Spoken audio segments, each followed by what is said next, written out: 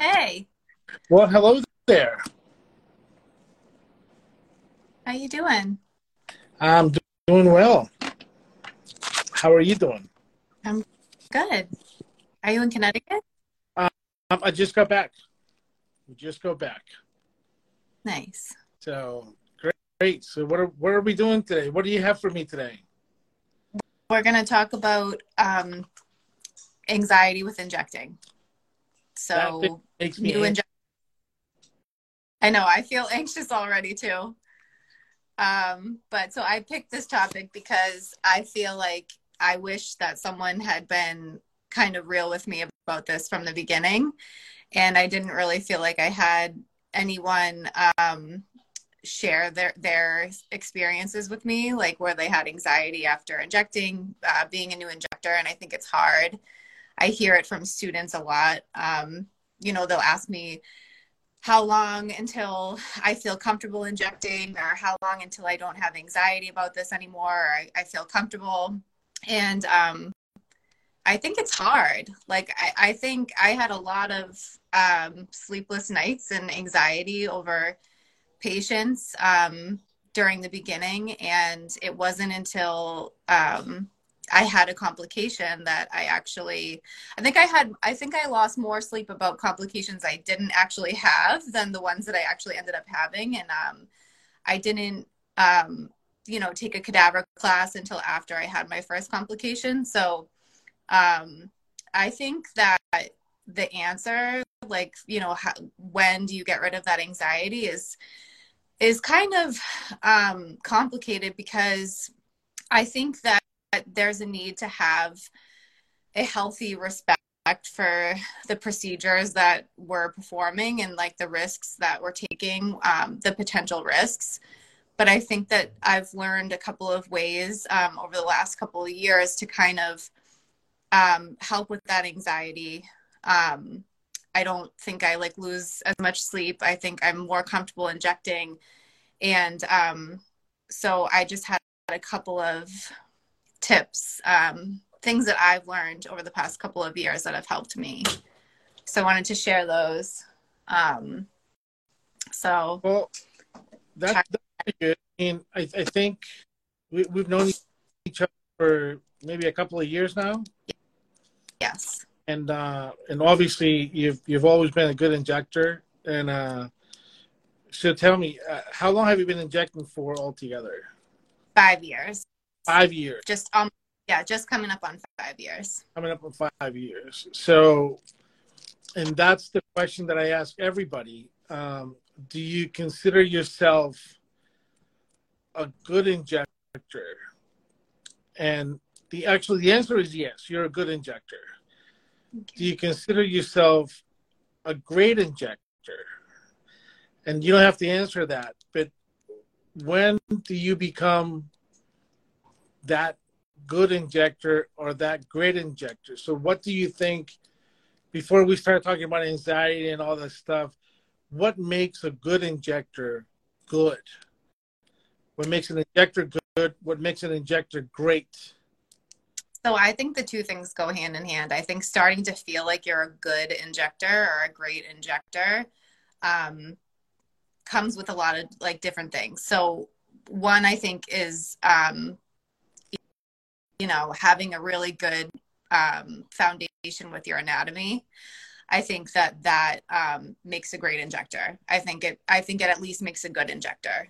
I think not knowing your anatomy, I used to hear people say that, and I'd be like, well, I know enough. And the truth is, and what I've learned is that unless you know why you're doing a procedure, to what part of the face, to what muscle, what it's going to do, and what the potential risk is in that area, what the adverse event looks like, and the treatment for that, then I just don't think that you're practicing safely if you don't know that. My knowledge of anatomy in the first couple of years is like nothing to what it is now, because I knew that I needed to learn that. And it took a couple of things happening for me to learn that. And I had some, some scary things that I didn't know what to do. And I had to reach out and ask for help. And so I think knowing your anatomy makes like a good injector. I also think practicing safely always, like if you don't feel comfortable doing something, then you probably shouldn't be doing it. Even if, the patient says, oh, well, my last injector did this and I really liked it. If it's not something that you feel comfortable doing, I say, don't do it. Go back to your other injector because it's not worth the risk, and I've heard Dr. Russo say that the more experienced he becomes in his practice, like the less risk he takes, so I think that makes a good injector. I also think having excellent follow-up makes a good injector. Really kind of like taking responsibility for your practice and your results. And I think just like continuing your education. I mean, there's so much out there for resources. Like so you can watch videos all day, every day and learn new things. And if you don't feel like a cadaver class is right for you, I think that, read a book or Google, you know what I mean? Google your anatomy, or I'll send you an article. There's so much available to us. You know what's right? funny? That I asked you what makes a good or a great injector, and you did not at any time say results. Yeah. So yeah. Which is the perfect answer, because the results do not make an injector good or bad. Right. That is secondary. A good injector, like you said, anybody can be taught how to inject, and anybody can inject, but not everybody can deal with the adverse events, and that makes a good injector. During my training as a surgeon, one of the things they do is they make you do your follow-ups. You do a surgery today, you have to see that patient in the afternoon, you have to see that patient first thing in the morning. So it's not just the procedure, it's to see what the outcome is. So even now, some of the procedures that we do at the office, I make sure that we do follow through. Hey, let's give them a call tomorrow, because you probably thought that you were going to bruise them or something. So you say, let's just give them a call. Let's follow up. It's not just, injecting and make a quick $1,000 or $2,000. So I'm happy that you didn't mention results as one of the one of the requirements to become a good injector. Also, having followers on Instagram, yeah, it's good and all, but that's not it either. I feel that now if you follow, or you kind of do what people with the most followers are doing, and that's not it. We have to stick to our basics, and I think that anatomy, as you said, is the basis of everything. So if you know your anatomy, if you know what you're doing, that's great. I usually tell an anecdote, not an antidote, but an anecdote, that when I was with the ex, and I was going to use you as an example, but I can't anymore because your hair is short now. So that example is yes.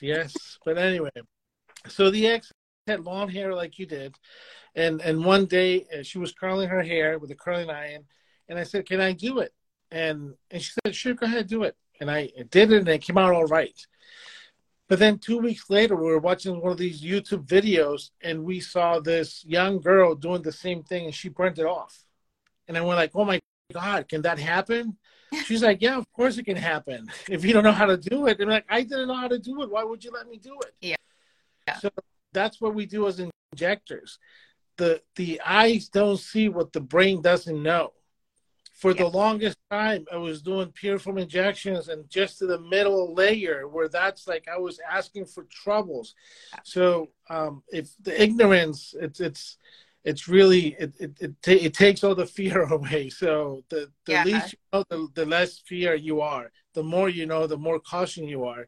So now we go back to our question of this topic. When do you stop feeling anxious about your injecting procedures? So I think, like I said, I think having like a healthy respect for every procedure that you do, we're performing medical procedures that are high risk, even though we may not consider them high risk or, an adverse event can be something like a bruise, like excessive bruising. And to us, that's an expected result. And so we're not totally concerned with that, but our patients are, you know. So I think having a respect for it is good, but the anxiety around it, the best way that I've learned to kind of cope with this anxiety, because I mean, I know I can't be the only one. I had so many times where I'm like laying in bed at night and I'm, thinking about that last patient I injected, and I'm like, oh my gosh, was I like maybe a little bit like too low in the frontalis, or like was I too deep in the tail of the corrugator? Like what's going to happen? Or, someone, I am injecting a lip and they end up with some crazy big bruise, like hematoma. And I'm like up all night thinking like, oh my gosh, was it a bruise? Is this a bruise? I checked the refill and I know I can't be the only one.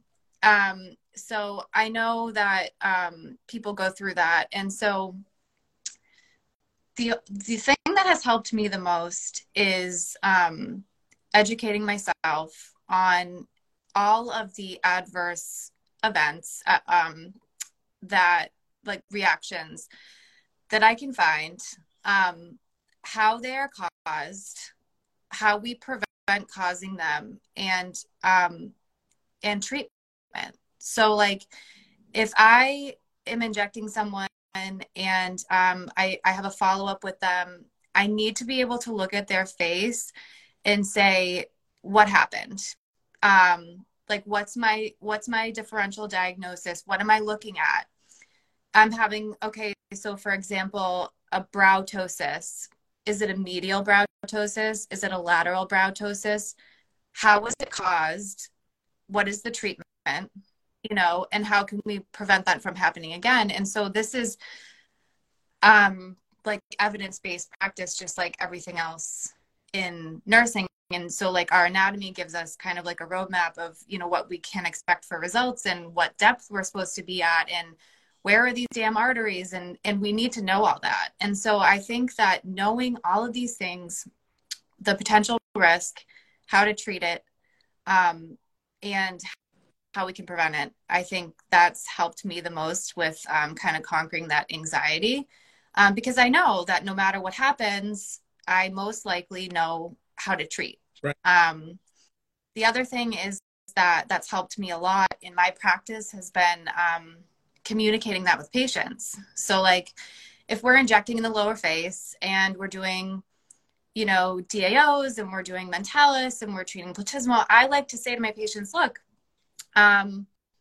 if, your smile looks a little bit funny, that's because your neurotoxin has moved to your DLI. There's a treatment for that. So I do want to see you, in case that happens. I see you in 2 weeks and we'll follow up. But just so you know, that's a potential, because I say, I know you didn't read the consent. You signed it, but you didn't read it. No one. Yeah, I exactly 100%, agree with you. And just a shout out to Gretchen. Gretchen, how are you doing? There's a Dr. Gretchen, famous dermatologist here in Boston. You're right. You're right. The education is very important. I know she's an expert in the use of ultrasound, and then we use any other tools that we can to make our diagnosis or our treatment better. Then also we see that patient education and expectations is key. Also early follow-up, a text or a phone call the next day. Yes, also that, just a quick text, how are you doing today? A lot of times people they feel embarrassed to call us, to send us a message. I have a big bruise. God forbid an occlusion, and then they just are afraid, and by the time they decide to do something, it's already too late, or they just decide to go straight to the emergency room. So 100% agree with you. It's about the knowledge. I think we were talking about this yesterday.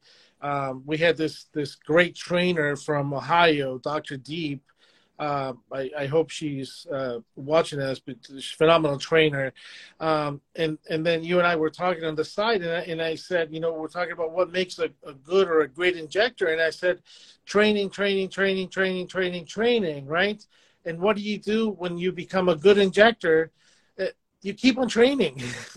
You train some more because you never stop learning. Yeah. I was just in Dubai again with Dr. Gretchen, and you never stop learning the different techniques, different ways people do things, and even if it's not what you want to do, at least you're learning what not to do. So. Consent is important. Yes. The consent will cover your rear end in court, but it does not mean that the patient is aware of what they're signing. Dr. Gretchen again says, train and create a community that you feel comfortable sharing. Yes, as a matter of fact, 100%. You have a team, you have a support team that whenever you have a question, you can go ahead and ask. Let's not play cowboys here. Even though everything is online, not everything we see online, it's really the truth. So I think, and just to go back on what we were talking about, you really never stop feeling anxious. Even if you're doing just a simple lip filler, as you might think it's simple, but it's one of the most complicated treatments out there. You still feel that, to me anyway, if I don't get a phone call for 24, 48 hours, and I'm like, okay, I'm all right now, right? On that patient, but that doesn't mean that the one you did the next day, you still have so in other words, you never stop feeling anxious about what you did the day before. So, you've been injecting for 5 years. You're one of the best injectors we have. One of the best instructors we have, even though, short hair, but that's okay. No, grow back. I think that your input is very important. Thank you. So I was just going to say one more thing about that, just about, this whole, you said, just how the ignorance is so dangerous in this industry. And I totally agree. And I think that, integrity as an injector makes you a good injector too. Is really important. That follow-up is really important, but then also just, mistakes happen, things happen, even I think to really advanced injectors who have been doing it for years and years. And so I think that it's important to own those mistakes. And I think all our patients really want to know from us is okay, well, how can we make this better? And how long is this going to last? And they just need to know that for peace of mind. So I think that we as providers need to know that information, and we need to be able to give them those answers. And if we're not able to, that makes it very difficult. You end up with a headache, and really unhappy patients. So that's another thing. I think that our network in particular has, obviously we're compliant and really, there's a lot of integrity, and we all kind of help each other, which is nice. And like Gretchen had said, kind of having a community of people around you. I think it's better to reach out if, you have a question about something or something doesn't seem right, rather than keep it to yourself and feel embarrassed, because it happens to all of us, and it's going to keep happening the longer that we inject. Right. I mean, Dr. Rusin said it's a numbers game. The more you do it, the more you're going to expose yourself to get have some complications. Also, I feel that if a client you've injected comes to me with an adverse event, it's my responsibility to call you and tell you, hey, Greta, you know what? this patient had a litosis. I'm not making fun of you at all. I'm Right. just letting you know because, maybe you're like, oh yeah, I use the product that I normally don't use, whatever it is.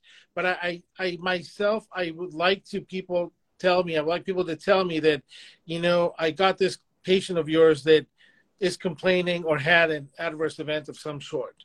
Right. I don't take it the wrong way. I actually appreciate when people are honest and let me know what I've done wrong, because Yes. I've made mistakes. I've been wrong before. That's when I thought I made a mistake. Right. Yeah, me too. No, it does happen, Betty. I think that just it's a numbers game. The longer that we inject, the more we're going to have. But also, the other great thing about this is like that our practice can change based on our results, So I think that that's great. I think, when you first start out injecting, I think the best thing you can do is your 2-week follow-up with patients, because then you're seeing what you did and then you're seeing what you need to do next time. Or with filler, it's good to see, you have your instant result that's so nice and swollen and puffy and beautiful. And then it's good to see them in 2 weeks, and see kind of how they're healing. And so that's another good thing, I think, just getting really used to having a good follow-up with people, and knowing that they're your responsibility. And I think that like that's something that was shocking to me at the beginning, because I was like, oh, so like this is full time. This is nonstop. This is like we're kind of always on, and we are, because we owe that to our patients. All of my patients have my personal phone number, and I know like people do that better. Like Dr. Russo has his emergency line, but my patients have my cell phone number, because if there were ever an issue, I want to know about it. You It took know, me a while to get your phone number. What's up with that? you can have it now because we've been friends for like a couple years, but yeah, so I just think that that's important. It's a big deal when people come to you. It's a big deal when they come to you and they trust you with their face. And so I think it's good to, check in on them and be there when they need you. 100%. Let's just remember that these people come to us not because they need to, but because they want to. Right. You know, I call it real medicine. We don't do real medicine, even though it's medicine, and it's real, very real. But we don't do. They don't come to us because they need to. They come to us because they want to. So Lucy says that I found that there are patients that are happy with the results and don't come to 2 weeks. You're right. Some of the people that are happy, it's hard to get them back 2 weeks later. I've seen that. I've come across all kinds of patients. Some people that are very happy and they don't talk about it because it looks so good that they don't want to share the secret. That's pretty bad for you, right? They go and then they see you out in the real world. They don't even say hi to you, but because they don't want to be discovered or exposed.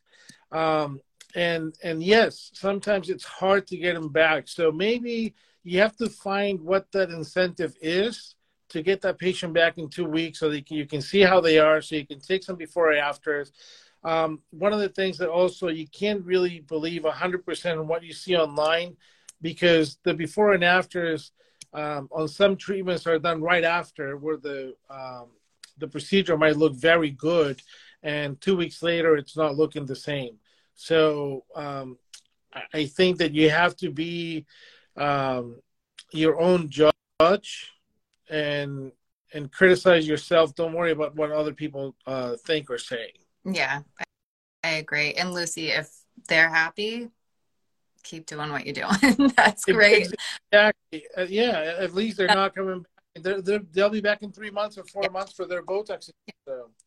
exactly. So that's wonderful. And I think someone just asked if you can follow up on Zoom. I haven't done that, but I think that would be fine if you had the right lighting. And the only time I wouldn't like follow up, I've had a couple of lip patients that they've had bruising or whatever, and and I've tried to follow up sort of, you know, somewhat immediately on FaceTime, and it's just never, you just can't really tell. I think in those kind of situations, I would see them in person, you know, sooner rather than later, and to assess their cap refill. But I think certainly, I think for neurotoxin, that might be okay. I think I know people who do that. I know my nurse, she does like FaceTime, so kind of like Zoom. It's the same video call, video follow-ups. The one thing I would suggest, though, it's a neurotoxin, 2 weeks, no earlier than 2 weeks, because sometimes, you know, it's not done settling, and you might end up, you know, ruining your own work. So 2 week follow-up, it's great. Um, that's about all I have for right now for today. But just to finish up on what we started, yes, always have respect for the procedure. Never, if you don't have time, don't do it. Don't rush into anything. And always think of the consequences, as Greta said. You know, when you're doing it, you have to picture what's underneath. Aesthetic nurse, I've done FaceTime, but I'm concerned if that's a complaint. If it's Yes. compliant. Oh, if it's compliant, I'm sorry. If it's a complaint. If it's compliant, telemedicine it's out there, so it is compliant. I think we have an option on Simplast as well, Jen. So if FaceTime, I'm not sure if that's compliant. I would have to ask. But I know on Simplast, there's an option for a video chat, so you could always do that. Mm-hmm. Pretty sure, not sure about like Zoom and FaceTime. I know HIPAA-wise, HIPAA has said that your phone is compliant as long as you have a code, and that's for picture storage.